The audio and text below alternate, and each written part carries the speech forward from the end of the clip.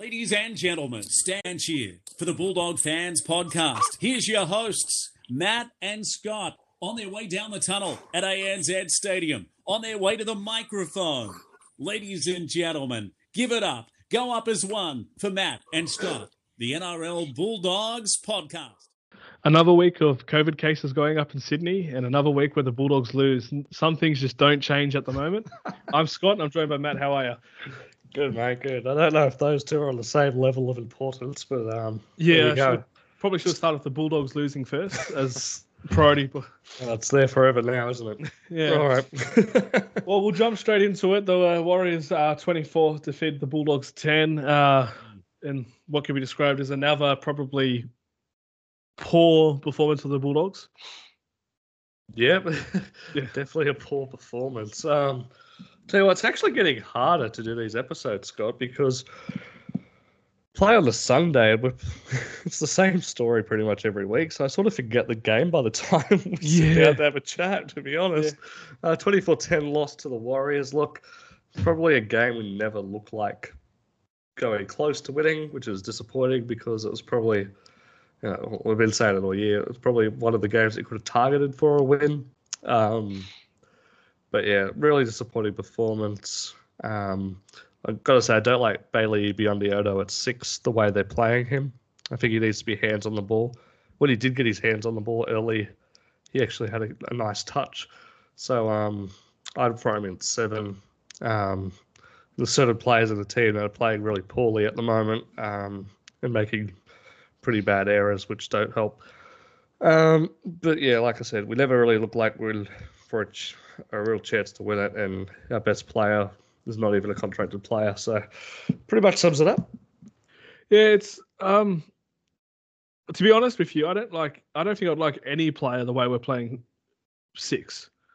It's I don't know, you watch teams like Melbourne, imagine telling Cameron Munster you cannot kick the ball or do much with it, and you're like the second resort if the halfback's unavailable in the last tackle or in the last play. It's like, it feels like the number 6 is just there just in case if the number 7 can't put a kick in on 5 and last or run something for some reason because he's taking a run on the 4th tackle or something, that it feels like it's just an afterthought position. Like, it feels like you're the weak link in the halves at number 6. And you look at all the good teams, the 7 and 6 always combined. Yeah. Even if they play on an edge each and they control an edge, or if they play both sides of the field, or if even the halfback plays both sides and the 6 stays on one side, they always find a way to connect. And it's just, because I couldn't imagine the Storm telling Cameron Munster, you're wearing 6 this week and Jerome Hughes will do everything. It'd be insane. It's just, I just don't see why they're doing it, because everyone who plays 6, Flanagan, who's played 6 this year, did nothing with Averillo. Averillo, who's played 6 with Flanagan the second time around, did nothing. I felt like only Averillo first up was the only one doing stuff at 16. You got Bailey Biondi-Odo. Now I'm afraid we get Matt Burton and we're just telling him just to stand out on one of the edges, pick an edge, and just don't get involved too much. Well, hopefully not. Interesting, because we've got a change in the halves again this week. So Averillo goes to 6 and Flanagan goes to 7. So yeah, it'll be interesting to watch that, I suppose. I mean, we've caught onto that straight away, but yeah, I don't know. I don't have much more to say. Actually, I will blow up about something. Here we go. Wait, I like this. I really like this because it's funny. You went from nothing to everything at once. We're very quick to back our own players, even if they're lone players. Now, I think that gives a little hint to you what I'm going to go into. Yeah. The Ryan James penalty and on report. Oh, yes. Bullshit, mate. He's dropped a swear ball. Look, if you can't make a tackle on a player who's kicking because they're in the air, then kickers shouldn't be allowed to leave the ground. Mm-hmm. Seriously. He comes flying out from an onside position. The halfback is, 10 metres behind the play of the ball? Let's say he's 5 metres behind the play of the ball. So you're running 15 metres sprint right at him. He kicks the ball half a second before you make contact.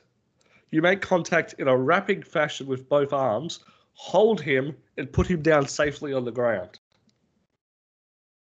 I don't care what the rules are about being tackled to the ground. There's no way in rugby league that should be a penalty. That is complete bullshit, and there's no way he should have been put on a report for it. What else are you meant to do in that situation? If he, in that half a second when the ball left the foot, decided, oh shit, the ball's left him, I need to pull out of this, and drop to the ground, he would have took his legs out midair. And then the player would have went headfirst into the ground. Much more dangerous. What was Ryan James supposed to do? He did the safety way of placing him likely to the ground. And the penalty was actually brought up. I've actually had a plan to actually have a slight, concern or raise an eyebrow to Trent Barrett's press conference, but he actually makes a really good point in this part of the press conference when he said Reece Walsh reacted to Ryan James. Yeah. And flung him. Did he fling him to the ground or push him to the ground? Something. Yeah, there just was a bit of a thing. If that never happens, Bulldogs get the ball and start a set. You know what I mean? If they just continue their play. Likely. Yeah. Yeah. But it's another... Oh, sorry. So you go ahead. I was just going to say, it's rewarding people who see a technicality in the rule. Yeah. And then starting a fight. And knowing too that Reece Walsh as well being 85 kilos, 90 kilo, going up against a 100-something kilo prop. Yeah. You can't put one back on him because if he puts one on him, James is sitting down again. He's going to sit down and he's going to be told because of dangerous contact and a punch. Yeah, absolutely. So, I don't know. Yeah. Well, I was going to add the other thing is the Sione Katoa had high contact. Yeah. That led to, looked like it was going to lead to Falakiku Manu running over and crossing for his first NRL try was pulled back. Now, I want your opinion on this because it's an interesting one. It is an interesting one. I think, I won't say it, but I actually think it was a penalty. Well, I know a lot of Bulldogs fans were blowing up saying he made a tackle and he wrapped the arms and it wasn't late. I actually thought it was late. I actually thought he didn't wrap the arms. I thought it was mostly shoulder. And I thought it was unnecessarily stupid. I thought that was a lot later than the Ryan James tackle for comparison. But I felt like the Warriors player got the ball, dropped it, and then everyone had a second to realise he dropped the ball.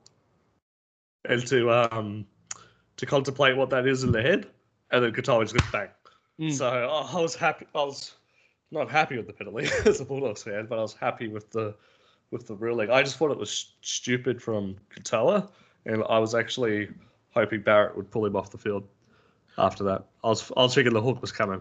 Can I disagree with you on a certain point? Yeah. I don't think it was late, and I don't think it's stupid. I think shoulder made contact to the head. Yeah. Though, therefore, it justifies the penalty. I thought it was a penalty every day of the week, and it was a shoulder to the head. Yeah, maybe it was a tad late, but I was happy if he made contact with the player legally in the chest or down low, that we get the try. So I'm happy. Well, not happy. It's just almost fell in your trap. I'm disappointed because that's a try. If he doesn't make contact. The reason I say late is because, in my opinion, I think he could have not done it. Ryan James couldn't have not done it. Yeah, that's how I rate late. If you could pull out and you don't, that's late. That's in my opinion. Yeah. I've looked at it. It was funny when I was watching it live. Yeah. And seeing it being scored, I knew it was going to be pulled back up. I didn't celebrate their try. I just knew instantly hitting the head. Yeah. And I was like, well, Katoa's got that one, and then he did a high tackle later in the game. I think only a couple of minutes later. I might be wrong, but he definitely did one because he got put on report twice in the same day for him to get off both charges. He hasn't been charged. They said there was no high contact. Yeah. In his shot. So you got a ref. But the thing that would be the most annoying thing, because in my opinion, I thought his shoulder made some sort of contact in his chin or the jawline. Therefore, I thought it was obvious, no try. Just because someone's dropped the ball. And then the first argument I seen was, why does it matter? The Warriors player dropped the ball anyway. But then if you have that argument, I could punch someone if I'm the right winger because our left winger scored in the corner. No, that can't happen, can it? No, it's actually the only rule that you can actually go back to what happened afterwards, foul play. Yeah, so just because I'm the right winger and I punched the opposition left winger because my left winger's crossed over the try line doesn't mean I'm not going to be pulled up and stop a try when we had no impact in that like play over there, right? Yeah. So I agreed, but the confusing thing is, so Trent Barrett came up and said, "Hey, that wasn't a high tackle. It wasn't late. It wasn't this. We lost a try. Massive turning point." I think if we score the try, the game turns 24-16. We lose by 8 points. The people who are not watching the game or who just don't look at the scoreboard might go, "Oh, the Bulldogs gave it a real red hot crack today and just fell short." But no, we lose by 8 points comfortably because I actually think the Warriors deep down will look back at this game and say, "Hey, how come that wasn't 36? Or how come that wasn't 40?" Because the Warriors had plenty of chances to put over, but they just didn't do it. So I think the Warriors will look at the game being as equally disappointed as us because, they need their for and against. It all depends, doesn't it? Yeah, I get where you're coming from, but if the Warriors make the finals from here, they'll look at this game and go, "Well, we did win. We won ugly, but we had to win and we got the win." So yeah, that's true. I guess it does depend what happens down the track for the Warriors, how they will refer back to this game. Yeah, but the confusing thing is, though, we both agree it's a high tackle, right? Yeah. I thought Katoa would miss a week. I don't think it was shockingly high. I don't think it was terrible, but it was still a high contact, which means penalty. The NRL and allowed without the ball. Whether you say it's late or not, it was without the ball, which normally makes the penalties harsher. I know Sione Katoa's not named in the squad this week, and we'll go through the team list Tuesday a little bit later, but Sione Katoa escaped all suspension because there was no high contact, was the rule. So now you've got a referee, the bunker pulled it, right? Mm. I know you got your match review committee. I don't know if they were saying, it's more of a punish if the Bulldogs had Sione Katoa available or not. I don't know what the goal was with that. But I'm adamant there was shoulder to some point of the head. Mm. And if that's not at least a fine, for him to not to be caught up with something, I'm not too sure. And then it just goes into the thing that Trent Barrett was saying earlier in the week, or in the press conference, was that it wasn't high, it wasn't late, should have been a try. Because now, if the match review committee's pulled that up, Trent's got a fair argument to say. He's going to say the people who've examined this 20 times have told me that he did nothing wrong. But it doesn't change the result, I don't think. I mean, we scored a try off Aaron Schopp doing a brilliant interception. I kind of little prediction here. I think we'll have a new match review committee next year. Oh, you hope so. We've talked about that a few times, so I won't go too far into it. I think we talked about it last week. Yeah, I actually think you did. Unfortunately, yeah. What I will say though, Scotty, is probably a huge. Before we get into the players' performances that we liked, a huge thank you to and you mentioned it last week, to Ryan James and Corey Horsburgh. We don't necessarily agree with the whole loan system and how that's played out, but they both came into the team from the Raiders and played really well. Probably two of our better players. Probably, if you make it a top five, they're probably the top five. So thank you very much for not only coming and playing for us, but putting in that type of performance. Both players should be proud of the way they held themselves.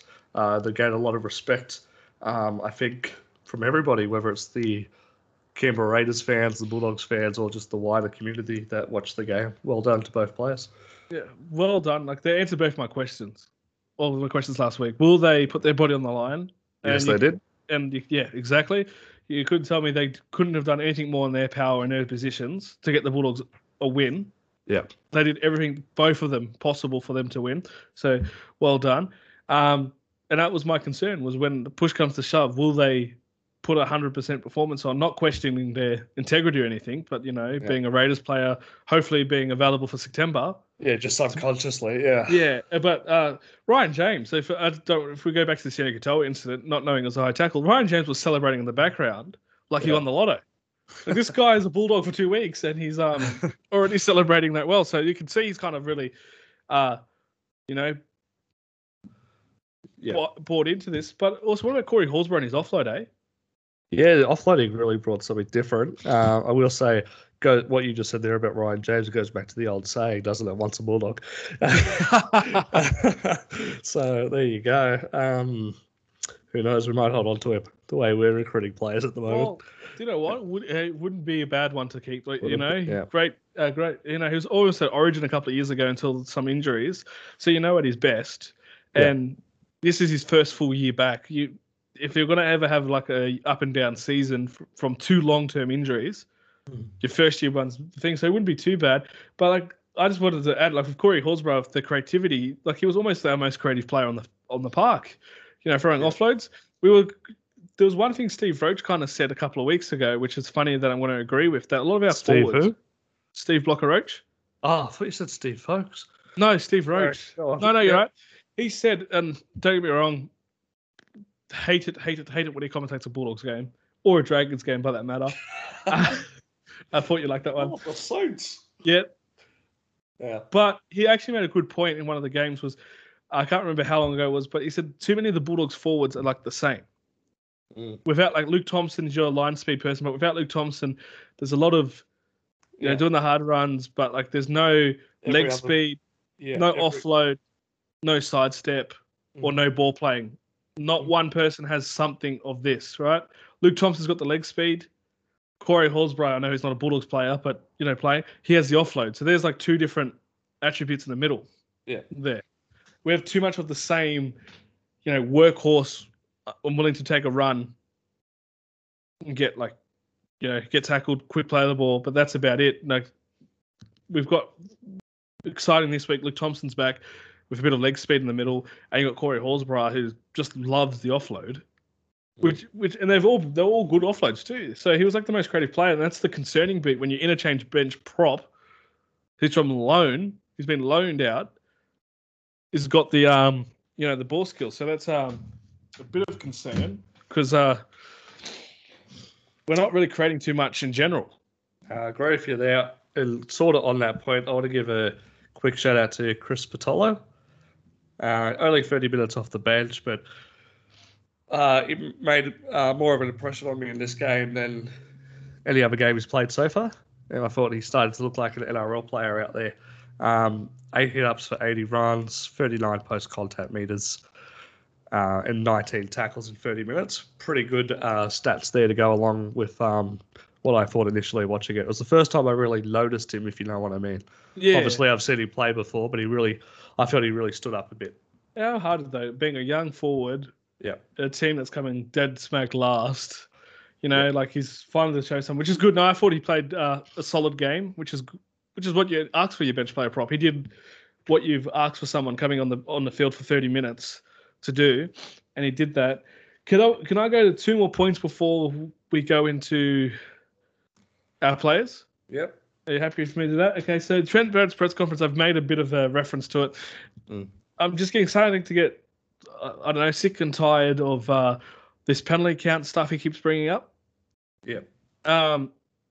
I get the argument that the teams who are coming bottom of the table, tend to give away more 6 mauls or this, and that's easy for someone to say we're being picked on because we're last. Yeah.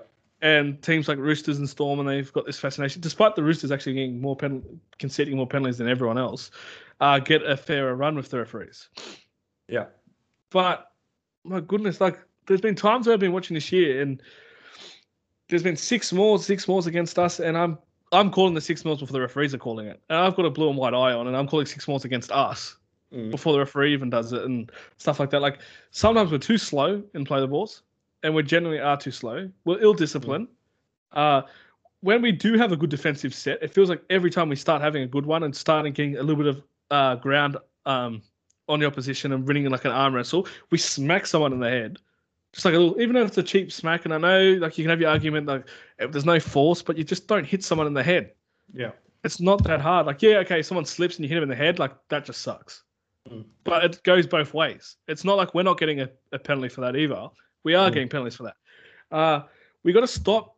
I'm sick and tired of stop. He's very quick, Trent Barrett, to say, hey, this is the penalty counts are going our way. But that's all he basically says. The penalty counts are going our way. Well, come on, like tell me why. Tell me where other circumstances in the game, then why we're not getting penalties when we should be getting penalties. And also, I'm happy for you to start questioning referees when you start questioning yourself. And that we've just spoken about our 5'8" being pretty much just another person on the field, like Bailey Biondi-Odo for 2 weeks in a row, being a shining light, being a game changer at hooker on the interchange bench, to being a person the commentators didn't have to say his name that much. Then we got Jack Averillo, who's obviously struggling. He kicked the ball backwards 20 meters. or 15 minutes in the end of the game. Yeah, we've said he looks tired. Yeah, and that's fair. I would expect him to, be struggling. The first proper season of top grade, playing halfback, probably too much tucked on him. By the way, he's meant to have a broken hand, but we'll speak about that in the team list coming up. We've got this blame the referee when we're going down.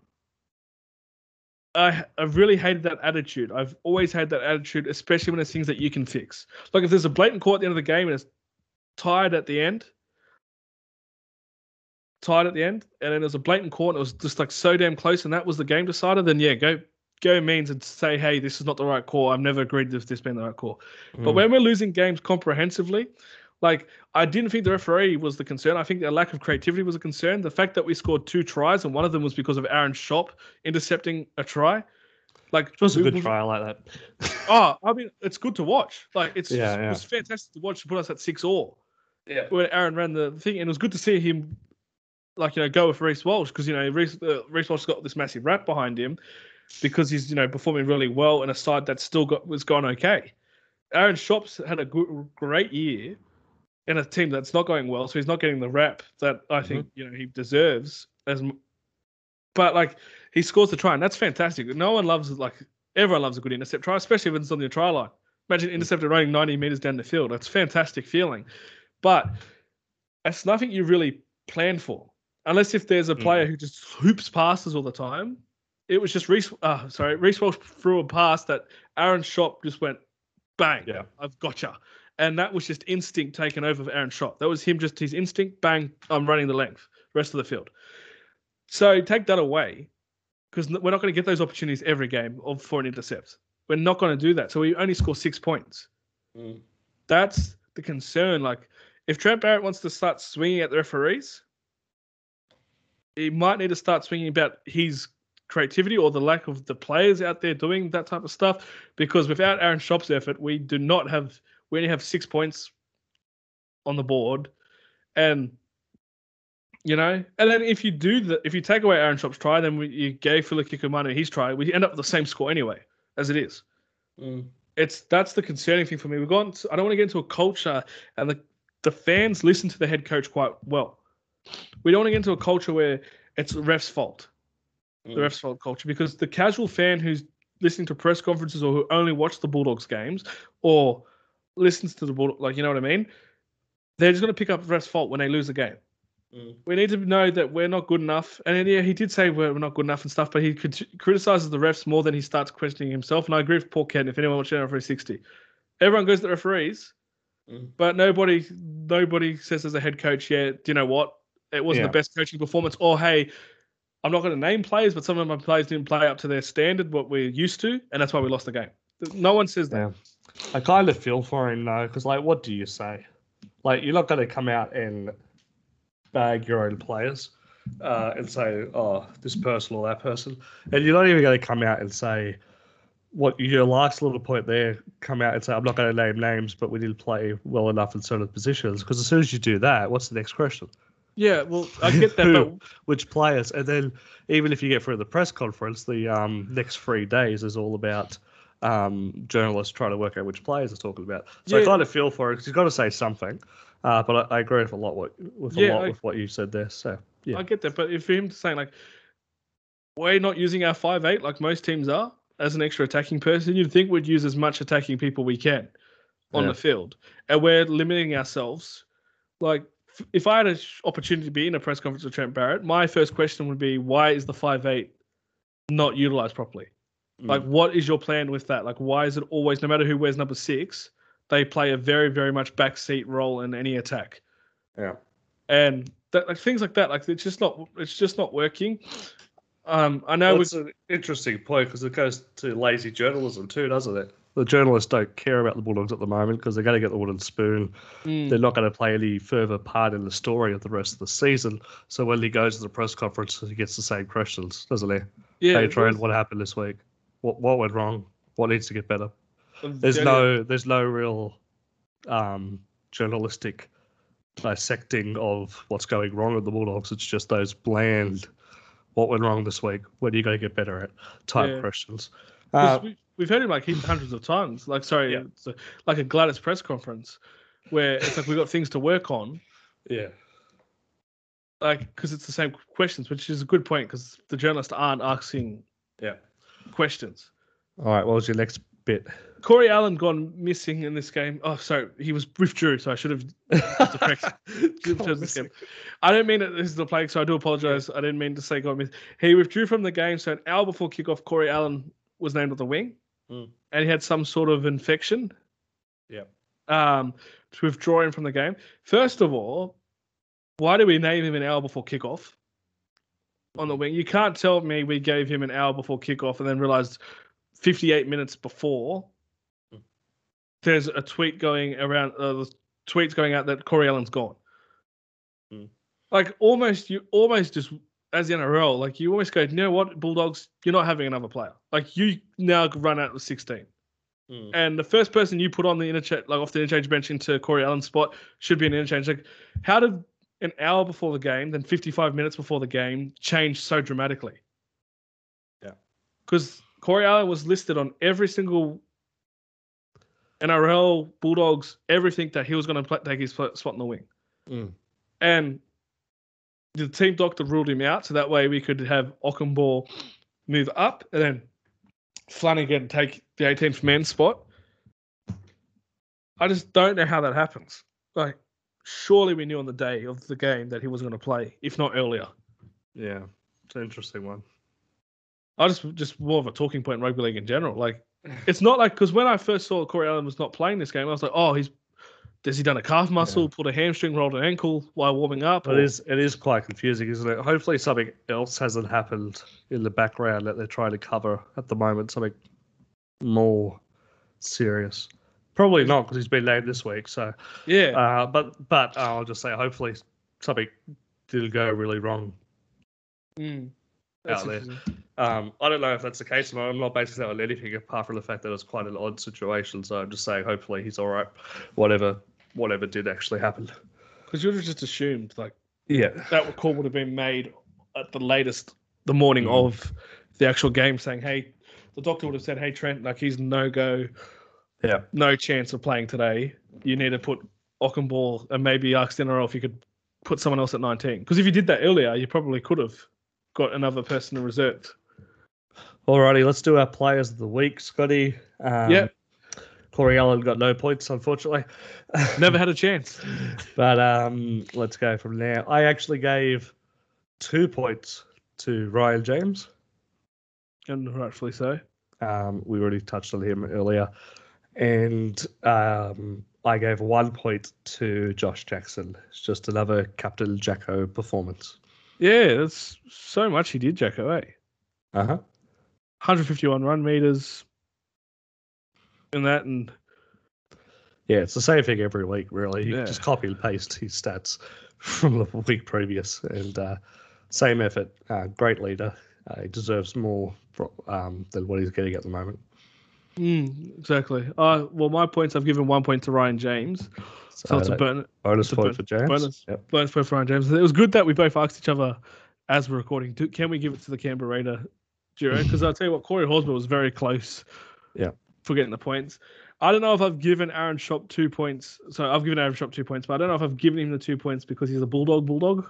And that's put him up there. But 252 run meters. Yes, I know he got the intercept off 19 runs, 73 post-contact meters, 6 tackle breaks, 2 offloads, 8 tackles. He did have 6 missed tackles, which is a little bit concerning when you're making 8. But the meters and stuff, like this is a young player playing last and a centre running for 250 meters of 19 runs. Like, if he did not have that line break, he would have still cracked 200 meters off 19 runs. Yeah. Like, he's just got, like, the potential. And I don't like people comparing players, well, like journalists putting pressure on him, but he's got the potential to be a Josh Morris at the Bulldogs. Started playing in a better attacking side, and he'll start scoring like Josh Morris will be. Yeah, commentators were comparing him to Justin Olam, which was interesting. Yeah, it was interesting. Okay, so the top 5 still stay the same then. Luke Thompson still leads with a large lead at the moment at first. Dallin and Nick Meaney on 13 points. Jeremy Marshall-King on 12, and Bailey Biondi-Odo on 11. The Bulldogs are taking on the Knights this weekend at Seabus Super Stadium at 5:30 p.m. kickoff at Saturday night. Actually, one of my favourite time slots. Yeah.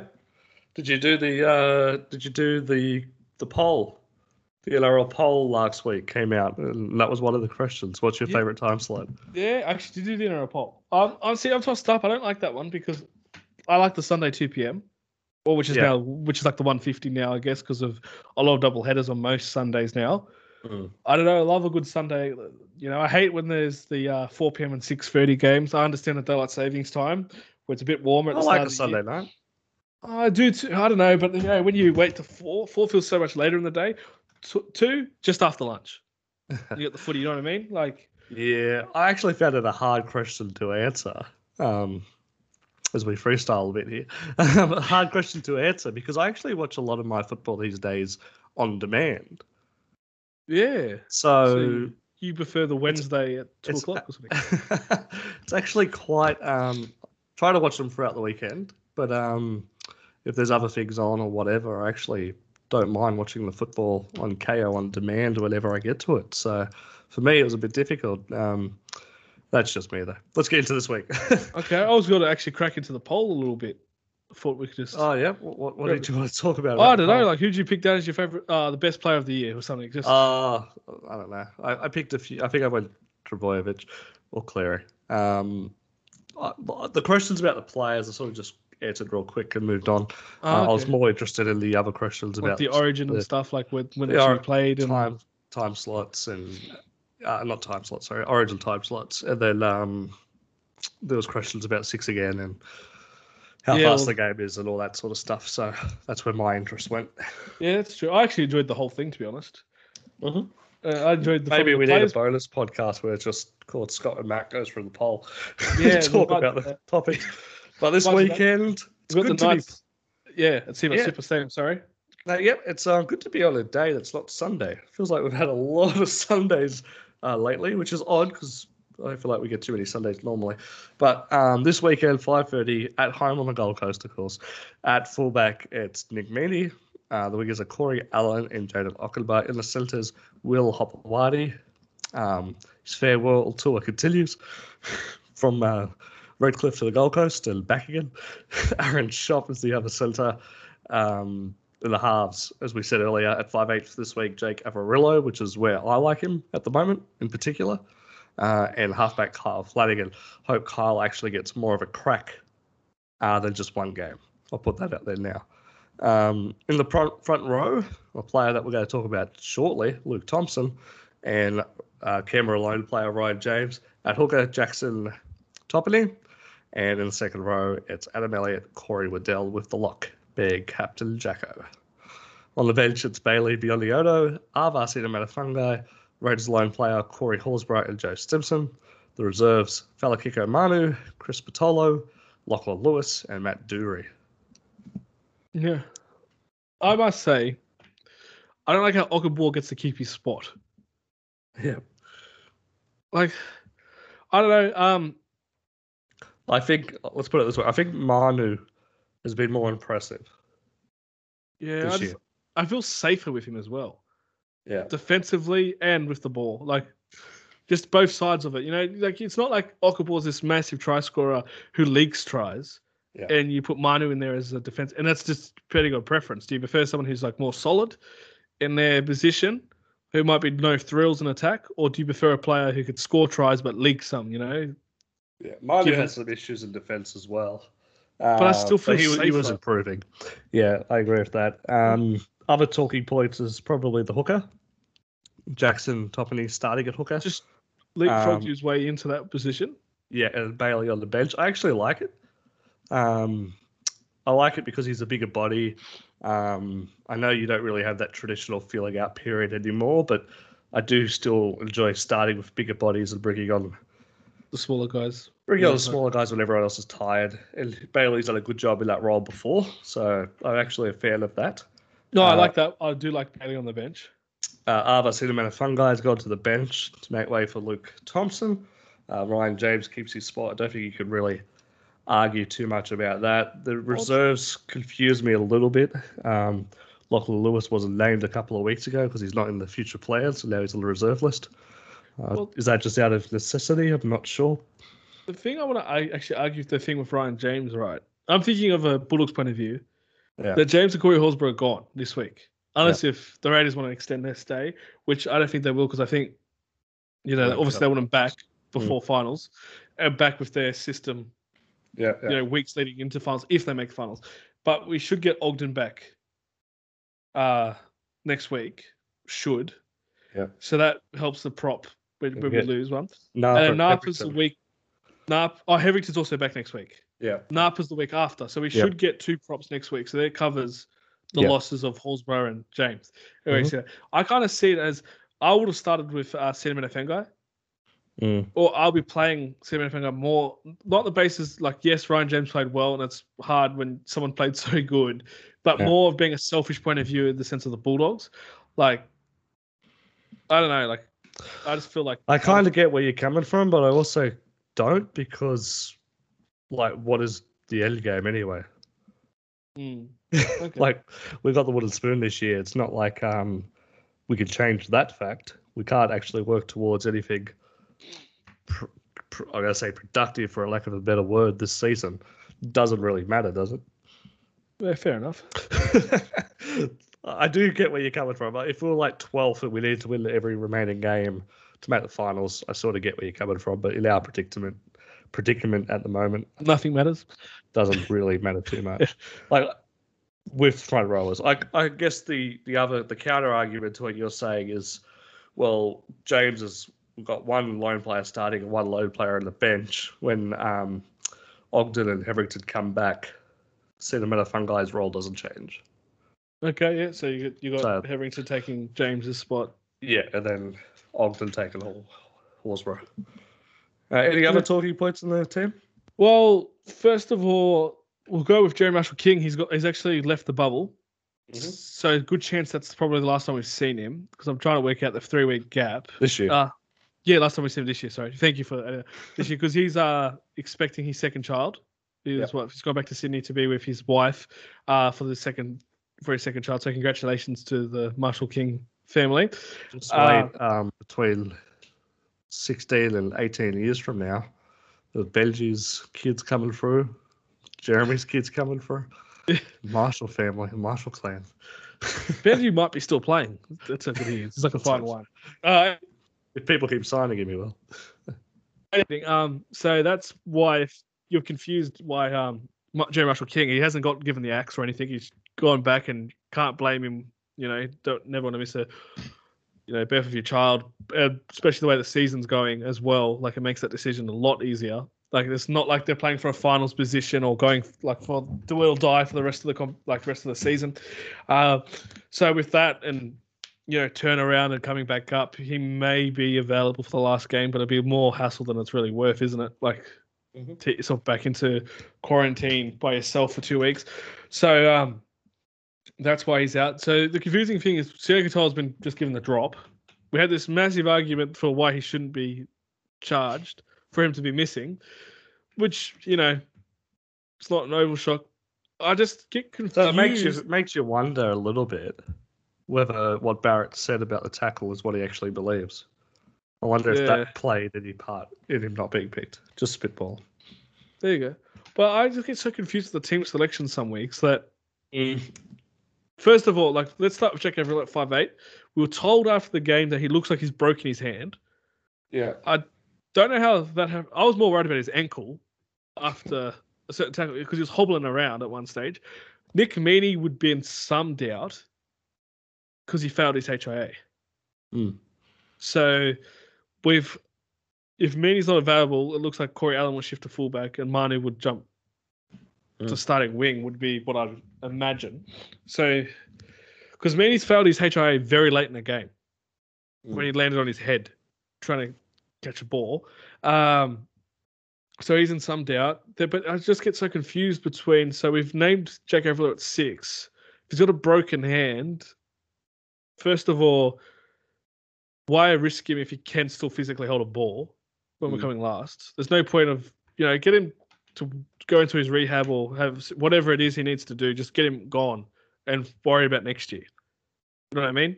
We're not playing for anything, so it's not like we need to toughen up like Scott Prince played with a broken arm before coming back from injury early and strap the arm up to hold him, hold it to himself together, and because his team needed him, it was that real inspiration. We don't need that. We do not need that. Jake could actually, use the time to actually rest himself up properly. So is that why Lachlan Lewis is in the side? Is Lachlan Lewis really named on the reserves? And if that's the case, then why are we still naming people who've got no chance of playing? If that's the case, because I really don't like. You get 21 players, name 21 who's got a chance of being selected. Yeah, well, the only other thing is that players would know. Hey, who's the actual 17? I can imagine him doing something silly, or something that I think is silly, and playing beyond the Odo at 5'8", and putting Lewis on the bench, and then switching beyond the Odo to hooker when Lewis comes on for Toppany. I didn't even think of that. I can see that coming. But then I look at the things of Jackson Toppany. He suddenly went from 1 week being very rarely making the reserve list. Not sure why, because for me, someone like Jackson Toppany will be someone who makes the reserve list every week if he's not in the 17, just because of how versatile he is. He's good.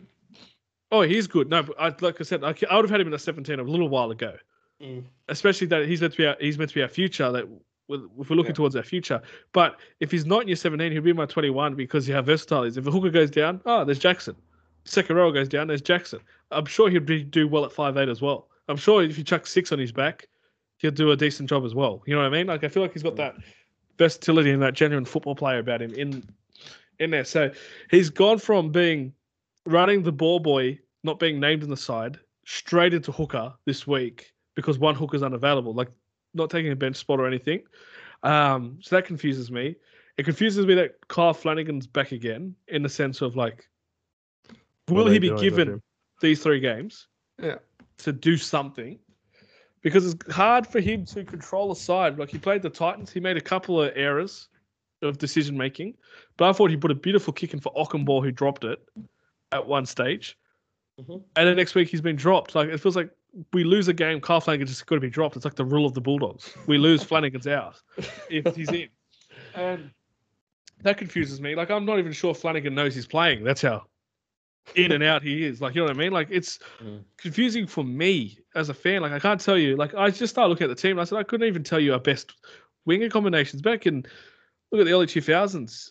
If I said who's the halfback, you would just say Brent Sherwin, if available. Who's your fullback? Luke Patton. Yeah. Who's your hooker? You tell me like who's a hooker? Jerry Marshall King? Is it Jackson? I don't know. Like it's just so much confusion around. If I'm getting confused, I wanted the players getting confused.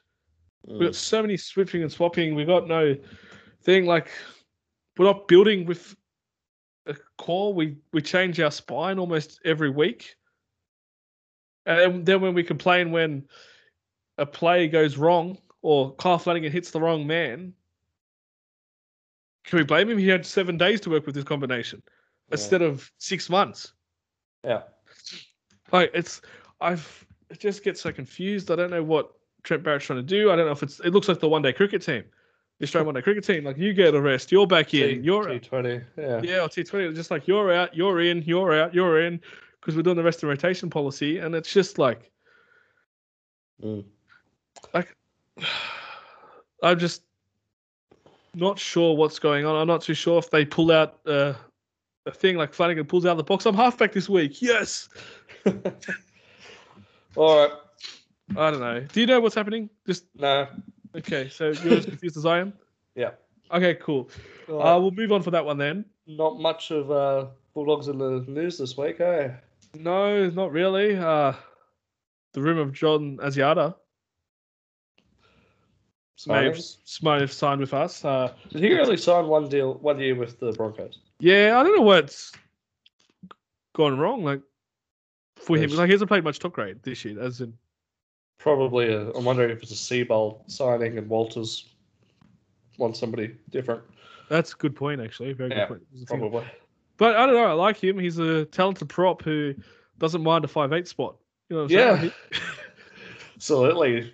Played a couple of memorable games in the halves for the Cowboys. Good player.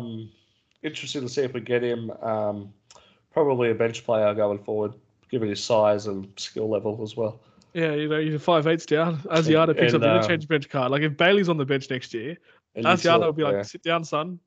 Utility value. Yeah, it's an interesting one. I'm not not against it. I'm not 100% say that we need it to happen. So it'll be interesting to see what happens. Well, the interesting thing, I think, with like the likes of like probably Dan Britt looks like he's going, just putting 2 and 2 together that he's not in the Gold Coast. And then you've already locked the loss of Napa. Looks like it's going to actually happen. It's not official yet, but it looks like Napa's out.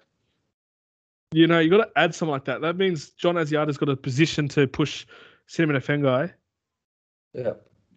On a bench spot. Like looks like there'll be a bit of competition between two players who are quite mature. Like Asiata's 26, Cinnamon Fengai. Like they're both they're both experienced NRL players. So like you're now telling them like there could be a competition, and who knows, like it might be something good for Jack Hetherington as well. Having some competition below him.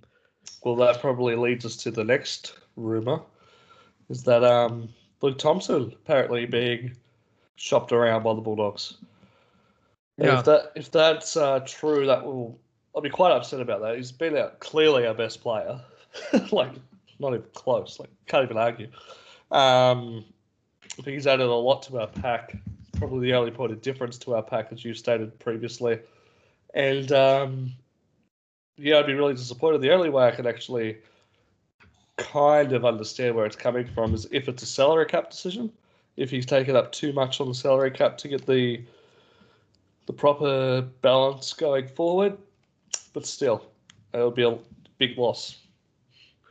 It'd be a huge loss because Thompson's in certain games has almost put us back in a game, well, he's actually put us back in games, plenty of games, sorry, I should say.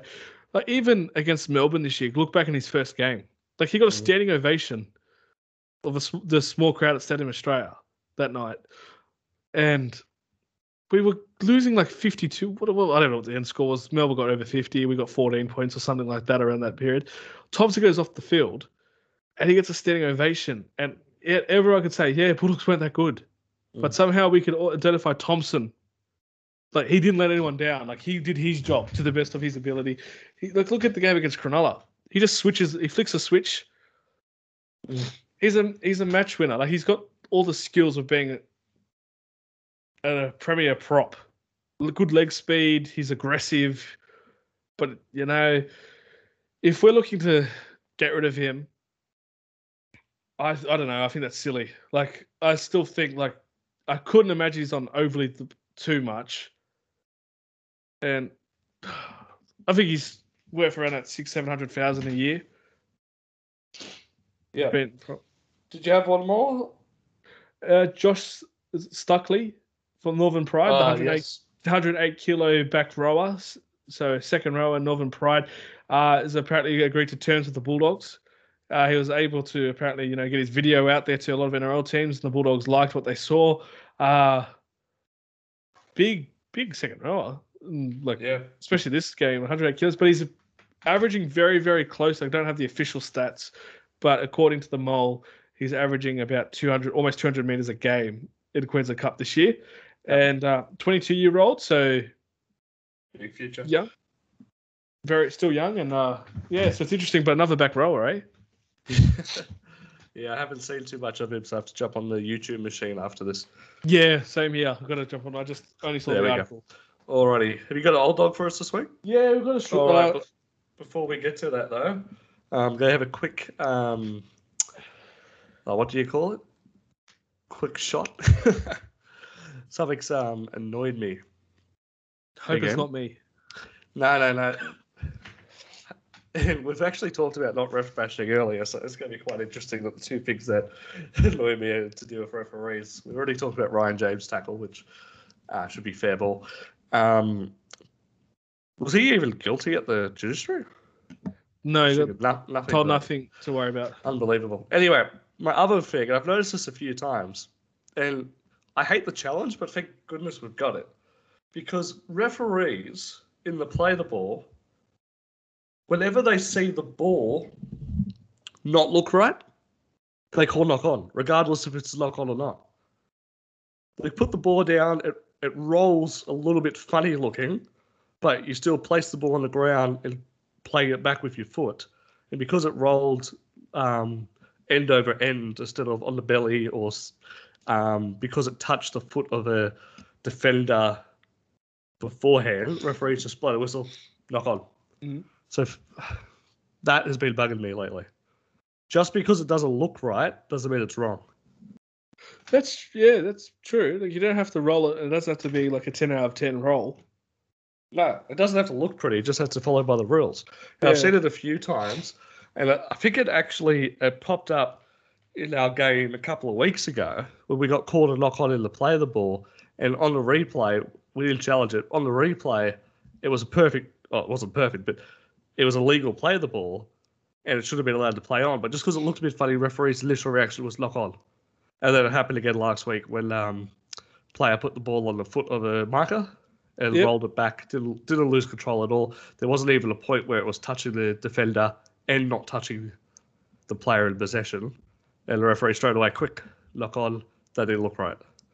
So I reckon referees need to start, referees or touches or whoever's watching the play the ball these days need to be watching a bit tighter. Okay. Because if a team plays the ball legally, it doesn't have any challenges left, but it doesn't look right, and they blow a wrongful knock on, I'd hate to see a team lose because of that. Well, Jaden Ockenbaugh did one which we challenged a couple of weeks ago, where he put a foot on the Titans player and rolled it, and they said because he didn't lose possession of the ball and he controlled it the whole way down the foot, he was allowed to keep it just because it looked it had that little wonk from the Titans player's foot. Yeah, that was last week, yeah. Yeah, and I think Adam Elliott was the other one. Yeah. Who didn't drop the ball, and I think, so there you have it, yeah. Okay, that's a fair one. Yep. All right, Old Dog. Who's Old Dog this week? Well, I've gone with, I think, a fan favourite. It should be a fan favourite. Unfortunately, didn't win a premiership with us, but he got one anyway. I've gone with Michael Ennis. And for those who are aware, because Michael Ennis has always been at every club, like Brett Camorley. No, he started his career at Newcastle before, making his name for himself, really making his name for himself at Real Brisbane, but like via St. George Illawarra. And Brisbane, and then coming to Canterbury, legendary player, then winning your premiership for Cronulla Sharks, then coaching at the Raiders. So, some sort of coaching role at the Raiders. So there's just a few teams that he's just ticked off along the way. But yeah, I thought I'd pick Michael Ennis because, you can watch actually some old games in the early 2000s and actually see a young Michael Ennis run around with the Newcastle Knights with the jerseys with the V, like the collar neck jerseys. You see a young Michael Ennis run around with the Dragons. But I feel like Knights, you get kind of forgotten that he actually played for Newcastle, especially when his success was Brisbane, Canterbury, and Cronulla. Yeah, very versatile player.